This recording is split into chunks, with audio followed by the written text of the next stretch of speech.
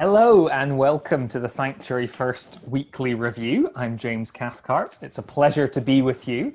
And at the moment, 3 is the magic number because tonight I am joined by the Doctor himself, Ian Jemison, and the horsewoman herself, Laura Daigan, famous for her love of horses. Hello. And we are 3 plus 1.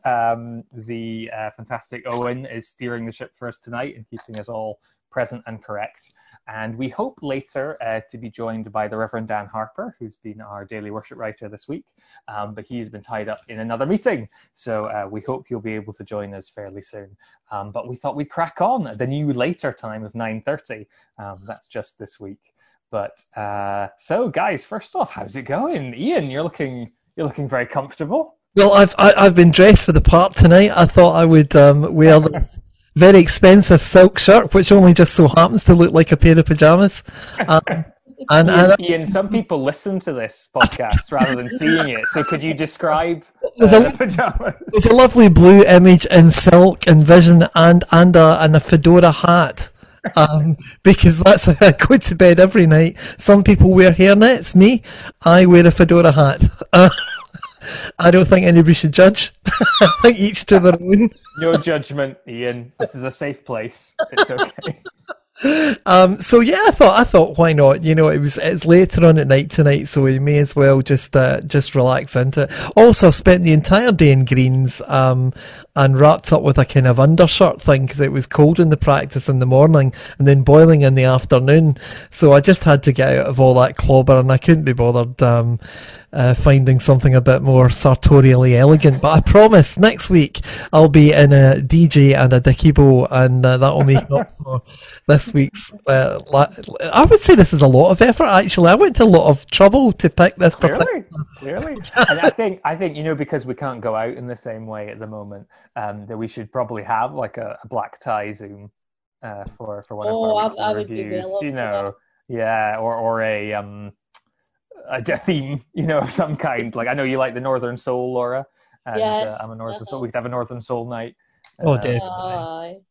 Well, I did see on what was it? It was a news article I had read about how the fashion designers around Europe have been most of the stuff that has been quite casual wear and seemingly elasticated trousers are going to be in, because everybody's kind of in loungewear all the time, and most of the serious design is like on the top half, for Zoom meetings and whatever. And it's all about the shoulder pads. It's all about all the patterns and things like that. So that's like, yes. But then actually, I do myself actually consider, what I wear on the top half whenever it's like pajamas on the bottom. We won't pry any further, Laura. Yeah. So let's get to the matter in hand. Our this week's been written by Dan Harper, and he has been closing one theme and starting the next theme. So our past theme at Sanctuary First has been the ongoing quest, and this idea of these questions that we live with. And so before we get stuck into Dan's week, particularly hoping that Dan can join us, I was wondering if you had any reflections on the month as a whole, and this past few weeks that we've had over the daily worship, this time of questioning and perhaps trying to get new insights. I mean, for myself, I found it really good. I think it's been nice and direct and very concise as well. So, a nice quick read, certainly, which I've appreciated and enjoyed. And the Bible passages have been, quite... It's been good to see people explore aspects of them and not maybe, like the whole thing. And it's nice also to see some quite emphatic kind of statements as well. I really enjoyed the last week, and I enjoyed lots of this week. Lots of this week were absolutely brilliant. So I've enjoyed the themes. I've enjoyed how it's followed what the lectionary isn't. That's what it's called. Loosely. Yeah, I've enjoyed that, and it has taken me on a bit of a journey. I think the journey has been to there's been lots of things around the themes of forgiveness, about how we behave towards other people, how we react to other people behaving towards us, about finding yourselves in difficult situations, and that whole thing about where is God, and that seems to be a theme that's bubbled up a couple of times, with different responses to that question.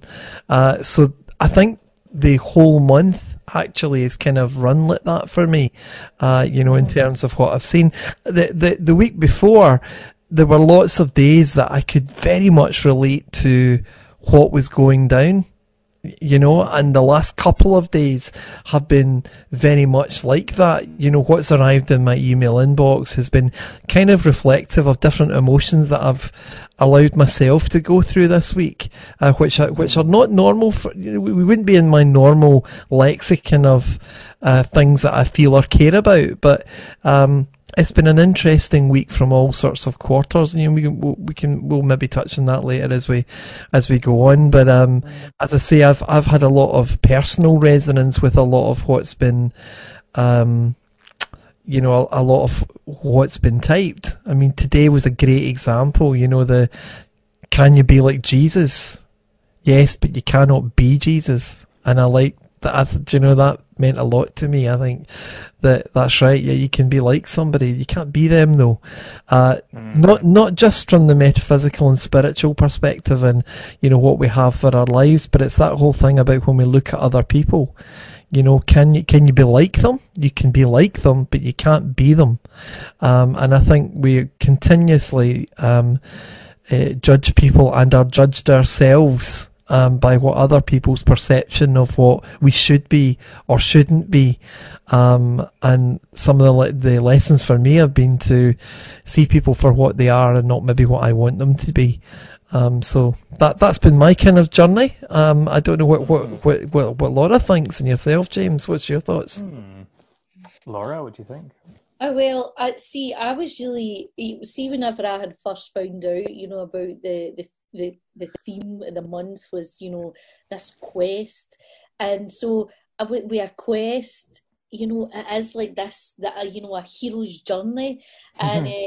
And that's what I had been thinking, about this journey. And I think it's been like constructed so well that we have went on this hero's journey, because as the hero goes on the journey, they have to battle with things, they have to wrestle with things.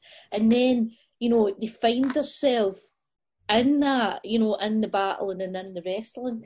And I think that throughout the month, we've had these, at the start, we were asking who is God, and who's God, and, and this, and then how does then that relate to us?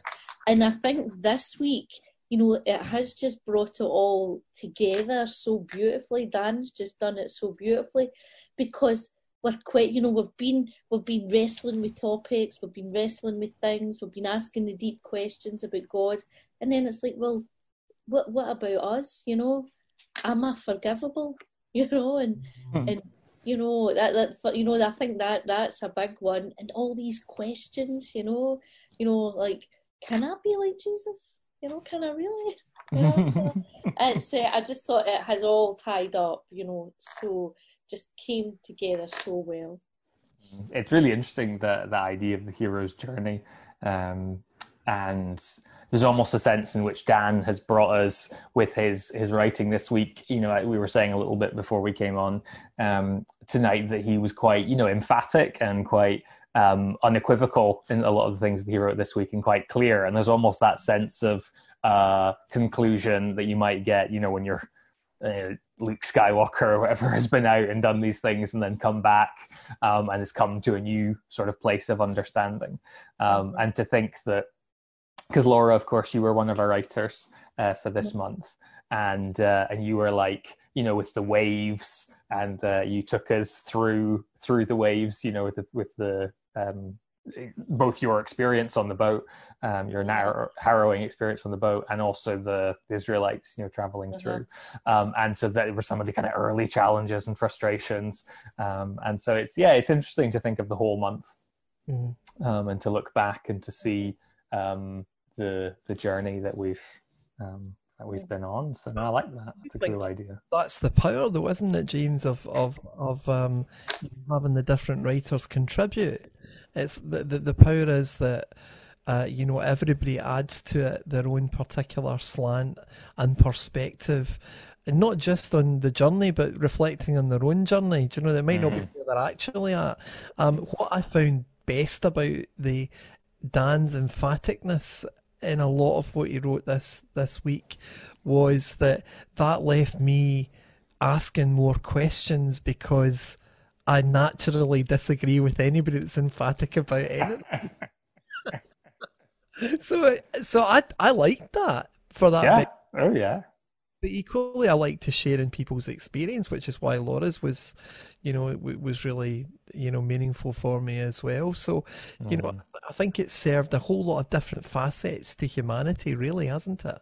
And I think, because you mentioned as well last week that Ian, you were saying that some of the prayers had felt particularly right for you, that what you were going through. And I think that's our experience of worship, isn't it?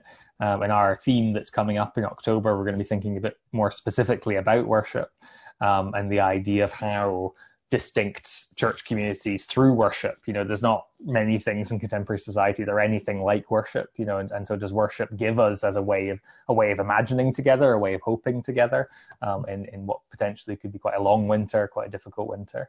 And so but I think, going back to my point, I just mean that our experience of worship comes and goes. And I remember hearing a fantastic sermon by, I think it was Doug Gay, gave in Glasgow, and basically he was saying about saying hallelujahs for other people, and it was the idea that it'd been through Lent. I think it might have been an Easter service, or certainly post Lent, and the idea of saying hallelujah again, and this idea that like maybe you're not ready to say hallelujah yet, maybe you can't say hallelujah, but you can be here when other people are saying hallelujah, and I just always struck with me that this idea that, worship isn't a one-on-one experience, and it's not just you and God, it's you and God and the whole community of saints. And maybe sometimes other people can do that bit for you, like Ian can be shouting amen, and maybe that's not where my heart is at the moment, but I'm still lifted by Ian shouting amen. It's like the song, is it Albert's song,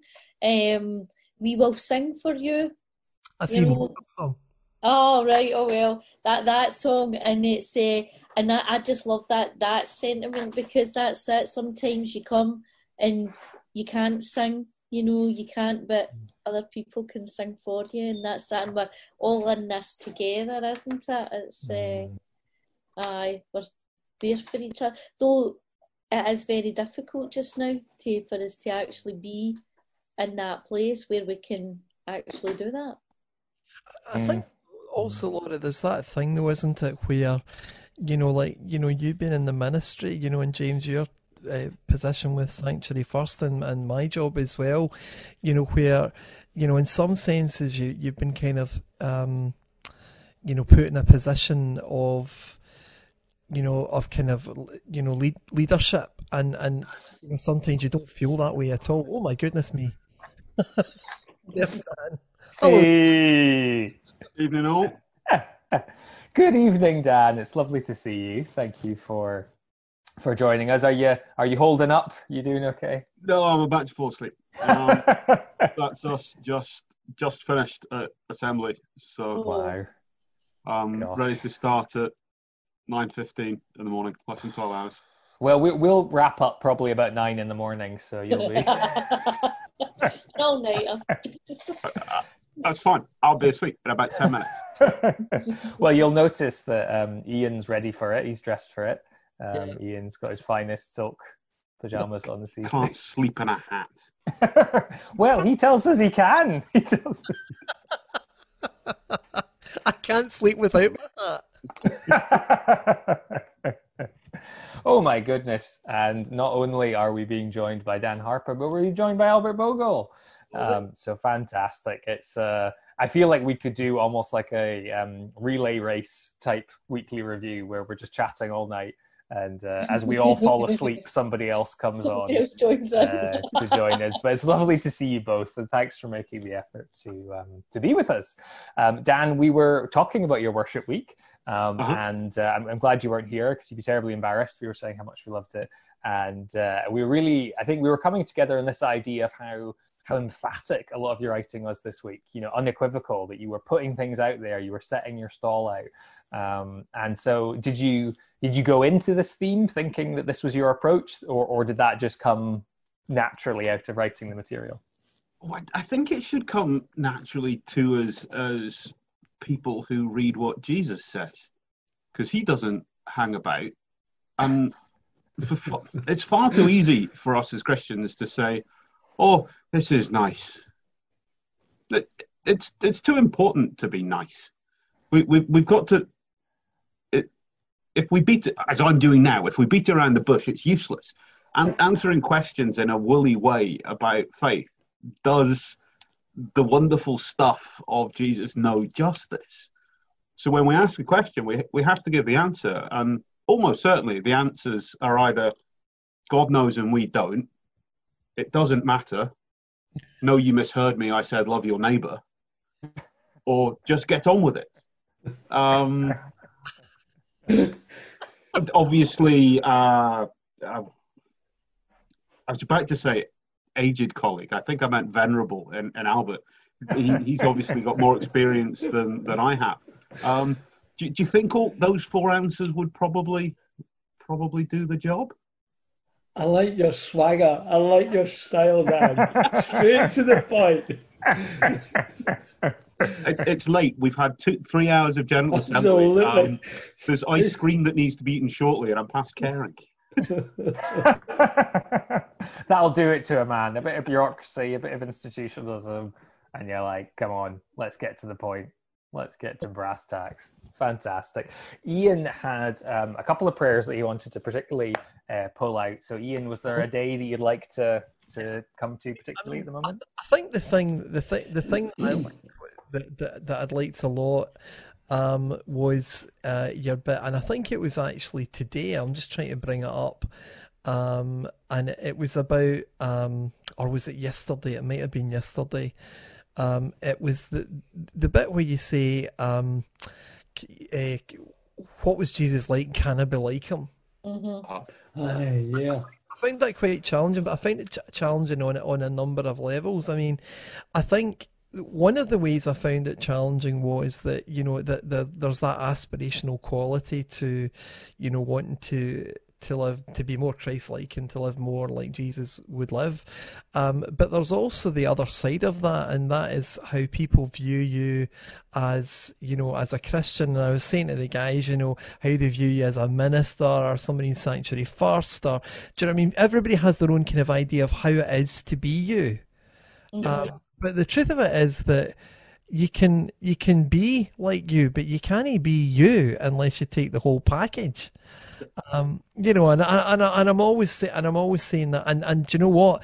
Jesus' whole package, I'm good with not having some of that, particularly the end bit, right? I'm good with all that. Yeah. We will all die. We will all die. But yeah, I think the thing in that, can we be Christ-like or can we be like Christ or not, is that we're not the pedestal-y bit, but we've got to try to be the servant-y bit. We're not to be how other people think you should view a deity. We're to be like the servant king, and you get all of it. You get the Jesus who sits with the children and says, "Come, listen, learn, have fun. Nobody else will talk to you, but come and join me." And we have the Jesus who flips tables and takes off his belt and whips people. And we maybe like that first bit of Jesus, but miss that second bit where we see the injustice and we've just got to crack on. As we then progress through and we get into Paul and we get into the thorn in his flesh stuff and all those bits, we're kind of looking at it going, but being a Christian's magic, it makes stuff go away, everything's nice. No, it's not.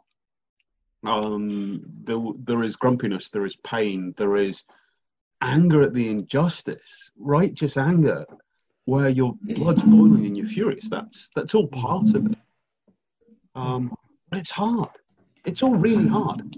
I think it's a lot. I think you're right. I think it's a lot more difficult to accept and espouse a faith. In my profession, it's almost antithetical to, it's almost heresy to believe in anything metaphysical, because we're all about the hard science, the living and dying, and all that good stuff.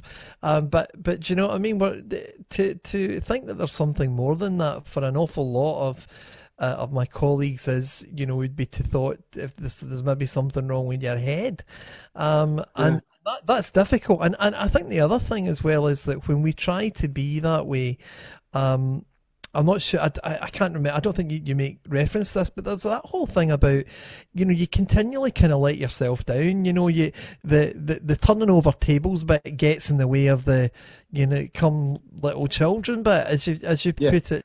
And it's dead easy. It can be easy to be angry and vengeful and rail against injustice and stick it to the man, but it can be really difficult to say it with kind words. I think as well, Ian. I think the hard bit as well is actually being active. I think we can say the words and we can be, righteously angry, but I think a lot of the time we then don't, follow through with our actions and, like proactively, to kind of create change that could bring about justice, that could, get people on board. And because it's this like, there's something that, can constrain us. And I think especially like in our society today, you get called out very quickly whenever you don't agree with, what the perceived, kind of thing is, that, oh no, we've got to, say this, or this is how we do things. Oh no, you can't be saying something completely different, oh no, what's going to happen to you?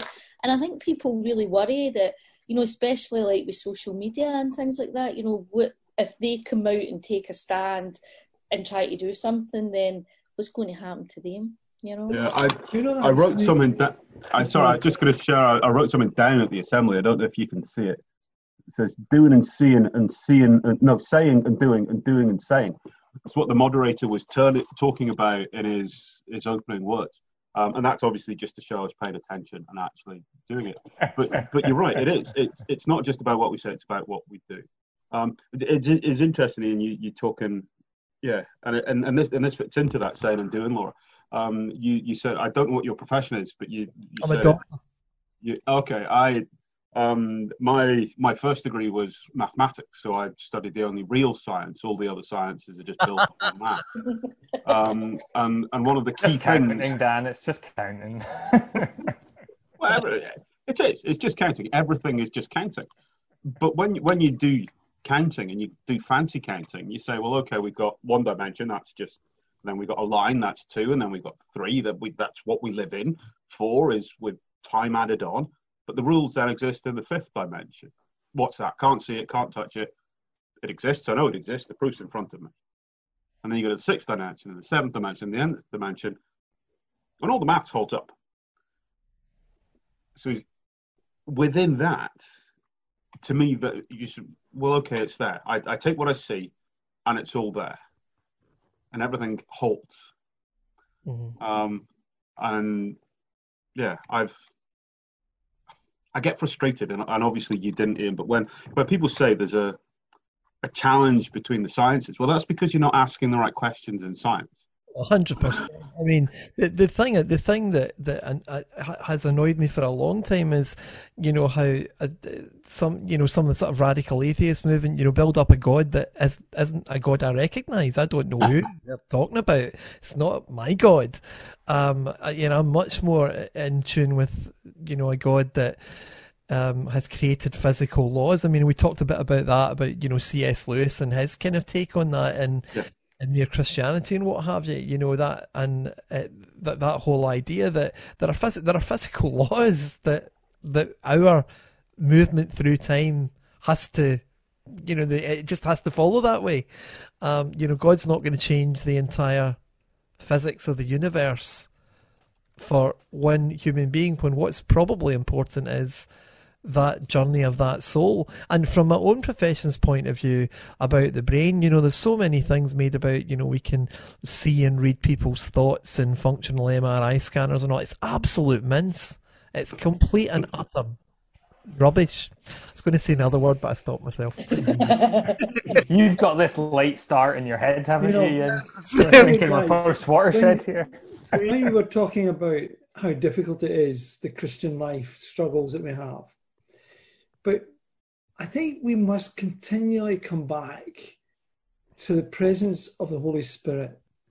And I think the Holy Spirit is the neglected helper, that we don't wait upon the Spirit, and we don't allow the Spirit to shape the way we think and the way we do and the actions. And when we go off in a tangent and do stuff in our own, because we think it's the right thing to do, I think we need that more to be in the zone of the Spirit.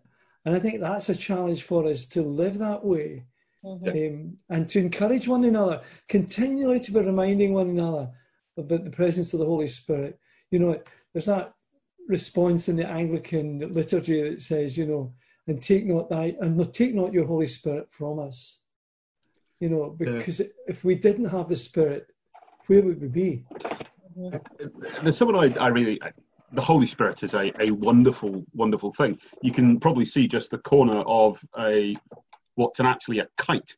It's a red bird kite that at Pentecost I stick on a massive extended pole and swing about the church. So it looks like a big bird of flames flying around. The Holy Spirit is hugely important. You're right, Albert. But my favourite image of the Holy Spirit is not again in that gentle way, but in the Celtic Christianity, they talk of the wild goose, the honking, arresting, frightening beast that shakes you up, that changes you, that makes you go, oh, hang on, what have I got to do? That's what the Holy Spirit does. Albert's forever telling me that I've got a lovely smile and look like a big gentle bear. I'm just generally grumpy all the time, but get away with it because I have a smiley face. But the great honking Holy Spirit, the Spirit that descended like a dove on Christ at his baptism, wasn't about pleasantries. It was about everything changing. It was about confirming that the changes had taken place. It's an inclusive, loving, drawing you in, helping you on thing. But if you think about it, to kind of the normal world, that's offensive, because we're saying that everybody is included and everybody is welcomed. And it's not about getting money or a fancy house or anything else.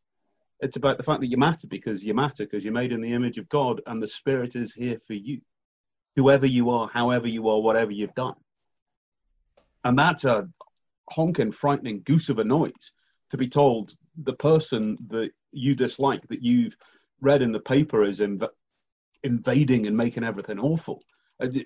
However you view somebody, the goose has got to honk at you and tell you that God made them in God's image, and you've got to get on with loving them. And that's hard. I think that's, Laura made reference to that earlier when she said about, the cancel culture online. J.K. Rowling had recently been through that, some comments that she'd made, probably quite innocently, that had been suddenly caused this great conflagration of, let's burn her books, she's a terrible, evil person. And, and even people like Donald Trump, I don't personally know Donald Trump. I don't know he's all the things that they say that he is. I don't know him. And I don't pretend to know him. So, I often feel that when we make comment about people, we can comment on things that we actually see that they do, but equally, we don't really know these people, and perhaps sometimes we should reserve judgment and reserve particular criticism when we don't really know the circumstances, and our media only shows what they actually want us to see.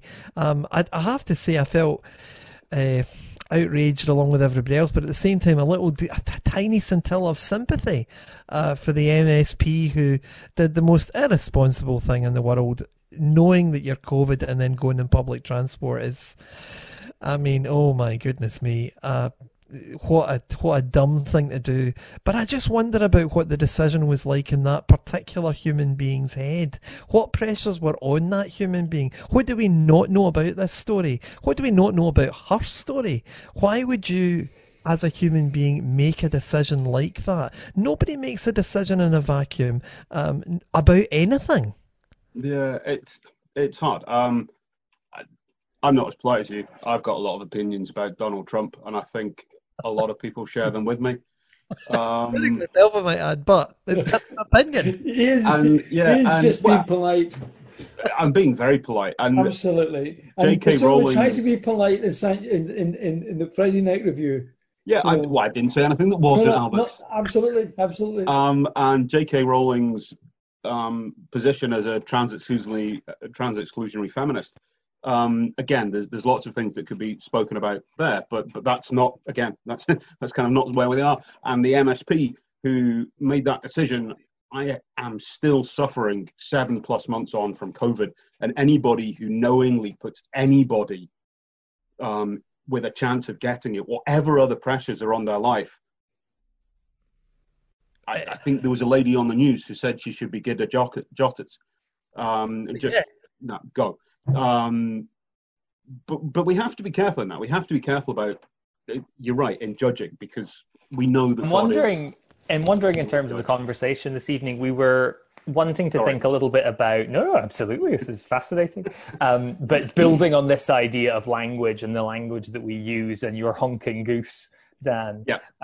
Because I think one of the things we were thinking about this evening is this idea, is there a unique role for the church? And kind of what we're doing at the moment is making a bridge from September to October. And so at Sanctuary First, we're moving from the theme that you've rounded off for us so wonderfully, Dan, about the questions, right? The ongoing question. And we've been casting the net really far and wide, and we've been asking all sorts of questions, and you've covered a tremendous amount of ground alone this week. And then we're moving on to the next theme, which starts this Sunday, which is living freedom through recession. And it's this idea of what is it about worship? What is it about the leadership that Christian communities can offer, that churches can model? And I think building on what we've just been saying, the kind of language we use and the way we talk about things. I don't think there's much akin to the honking goose in the rest of kind of culture. Like there's so much that the church can draw and such a rich heritage of things, and we perhaps often return to the same metaphors all the time, and actually there's more that we can do to be distinctive. So I think, as we move from September, where we've been casting the net quite wide, to being a bit more specific, to think in this time of recession and this time of difficulty when things are shutting down, closing down again perhaps, what can churches do? And church in the loosest form, the big church, any gathering of Christians and communities together, what can we do to make a difference? What can we do that's distinctive? And what is it about our worshipping that makes us different to any other group that's tackling? Because there's all sorts of wonderful people working really hard, and so the church can't be everything. But what can the church be this autumn and this winter? Yeah, because we say in the church, our core business is worship. Yeah. Why are we saying that?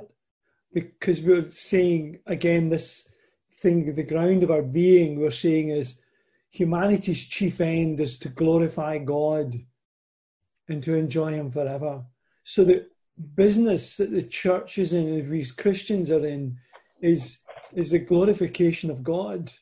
Mm-hmm. And how do we do that in this way? I know, because I think what we could be in danger of is like falling into the kind of going into social work, Yeah. To help people, especially, and support people in this time. And it's easy, to fall into the kind of social work mode, and we forget that, actually we're here, to worship God, and we're here to bring people to Jesus.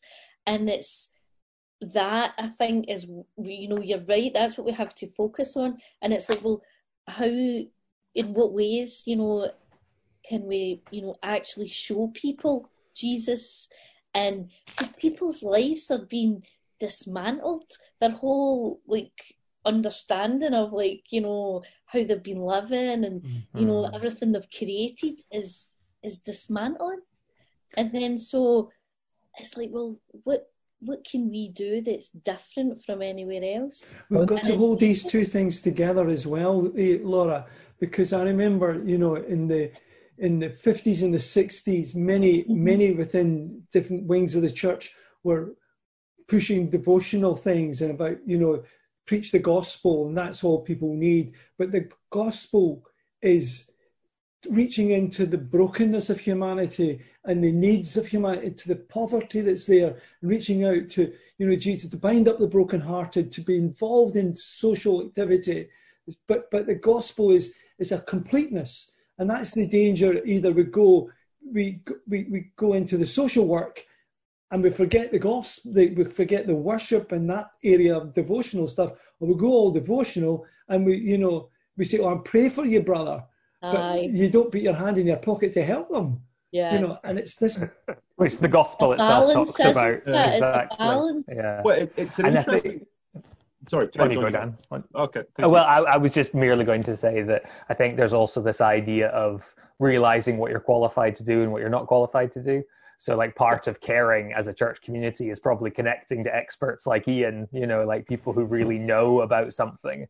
Because, like, if you've got some ailment and you come to me, the best thing I probably can do is pray about it, because there's nothing I don't know any first aid even, you know, I can't do anything. And I think so it's about keeping the care and the compassion, but like not this misguided sense that we have to solve every issue, because there's already people who are qualified and can do things, and there's sad cases where people try and leap in and do stuff they just can't, just not equipped to do.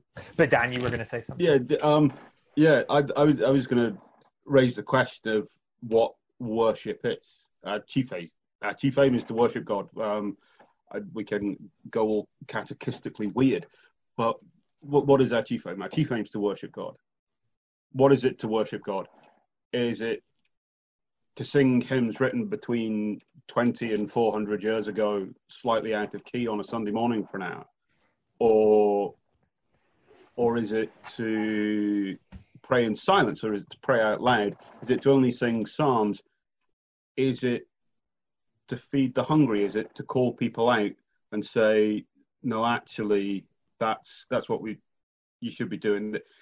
Is it to be a worshipful existence that is looking to God and seeking to do the stuff of God?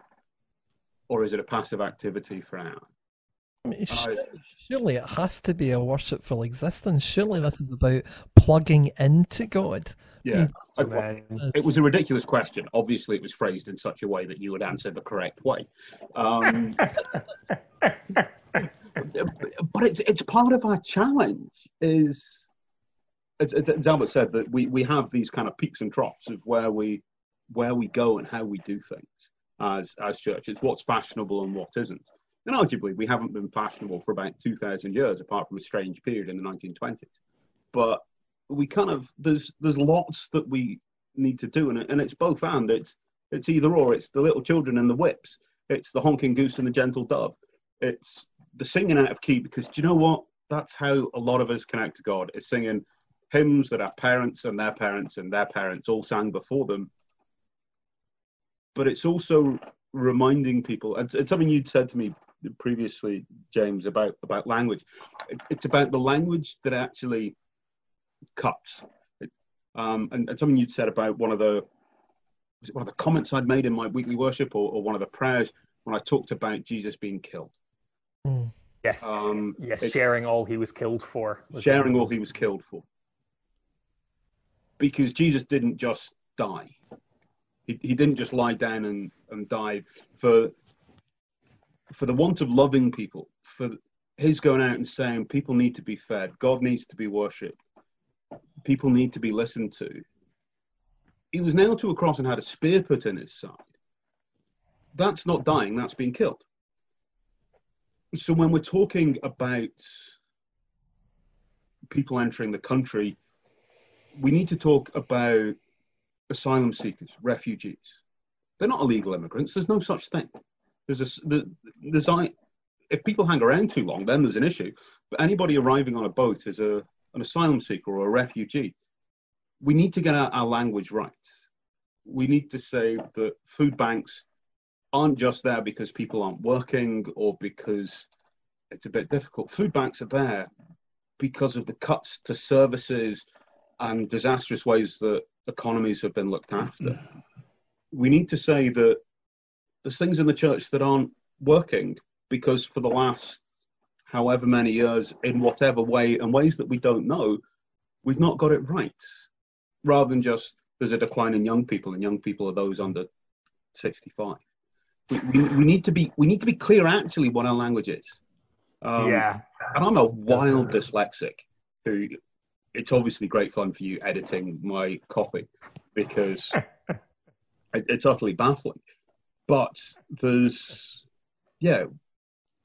words that we use are important because there's lots of meaning in words, and we can either hide stuff and make stuff overly simple or not important. And as Albert said it, that chief end of man, what is our purpose? Mm-hmm. Where's to worship God? See, I think this is the key I'm interested in too, is we worked on that phrase, living freedom through recession. Yeah. I actually think worship is living freedom. How do you live freedom? Because this is what it's the heart of it all is that we're called to be free. And we're talking about imitating Jesus.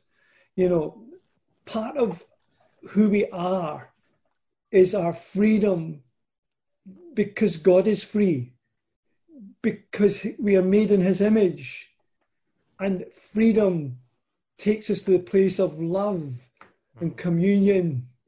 And back to these words that Zizulis in his book Being as Communion talks about, these ontological words that are at the very heart of worship: freedom, holiness, love, and communion.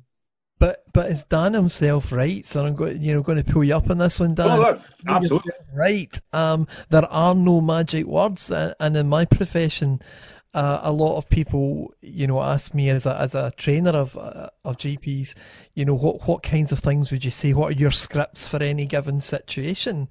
And actually, there are none. There are no magic words. There are no magic words that when somebody phones me up that I'm going to say that are going to talk them out of killing themselves. They don't exist. Those words don't exist. What there is, kindness, compassion, empathy, and understanding, and a willingness to actually listen and to hear the story that's been told. And you could go, and sometimes, I hear you can be the most powerful words in the world. Yeah. I see you, or I hear you. It's very powerful things. And, they're just words, but I think it's the intent behind those words. I mean, for my money, I think the church should be very much calling out things that are absolutely wrong, and calling out things and lauding to the heavens things that are absolute goods. And in a world full of very few absolutes, they must be few and far between. But there are some things that are simply wrong. Yeah. Do you think sometimes God says, "I hear you"? You're talking about "I hear you." Yes, I think God says that a lot to me. He says, "I hear you." And I'm sick of hearing you quite a lot. I hear you. Got you, Ian. Thanks. Thanks, I've got you. Cheers, mate. Thank you. Yep. But also, Ian again. Yeah. I hear you when you're trying to help the poor. I hear you when you're trying to sing out a key. I hear you. But it's when we're living that freedom. I think that's what I would love us to explore this month. Living freedom. Listen, brother, only one of us here sings out of key, and it's not me. Well, absolutely. The phrase. Where did that come from? I'm only kidding you, Alan. I think it was a reference back to Dan slamming our off-key renditions of All Creatures Great and Small to a wheezy organ. But the phrase that comes back to me is Marshall McLuhan, who wrote the line, "The medium is the message." and the idea that actually sometimes we focus on the content, like that run of things that you said, Dan, like, is it singing, is it this, is it that? But beyond all that, it's actually what we're doing, how we even got to that point. And I think, Albert, how you summed that up is really just beautiful. And it's the sense that, are we doing it with freedom? You know, are we free to worship? Have we come to the place of worship free to worship? And are we experiencing our Creator God, or are we not? Mm-hmm. So I think that's a wonderful point of conclusion. And I'm afraid it's gone 10:15. It's a shorter edition of the weekly review tonight because of starting later and all the rest of it. One of us is already in our pajamas, and shortly the rest of us will be in our pajamas. So sorry to stop the conversation there, because there's so many interesting things that I'd love to talk more about, but we're going to have to draw to a close. And thank Dan for his amazing week. It's all right. Sorry, I appeared like a blustery bear just saying random things. It wasn't so much an exit pursued by bears, an entrance pursued by bear, but we're the better for it. And thanks also to Albert and to Laura and to Ian and to Owen, who's been piloting the ship for us. And we hope to see you on Sunday for the Sunday Live service at 3:00, and next week for the Friday review. But until then, God bless. Just a comment. There are still spaces if you want to join the C.S. Lewis book review, and it's really, really good. It's excellent. Sandy Smith is a real world expert on C.S. Lewis. There you go. So before people brush their teeth and get their pajamas on, get on Sanctuary first, get on the C.S. Lewis book club. Thank us later. Good. Good night, everyone. Good night. Good night. God bless. Bye.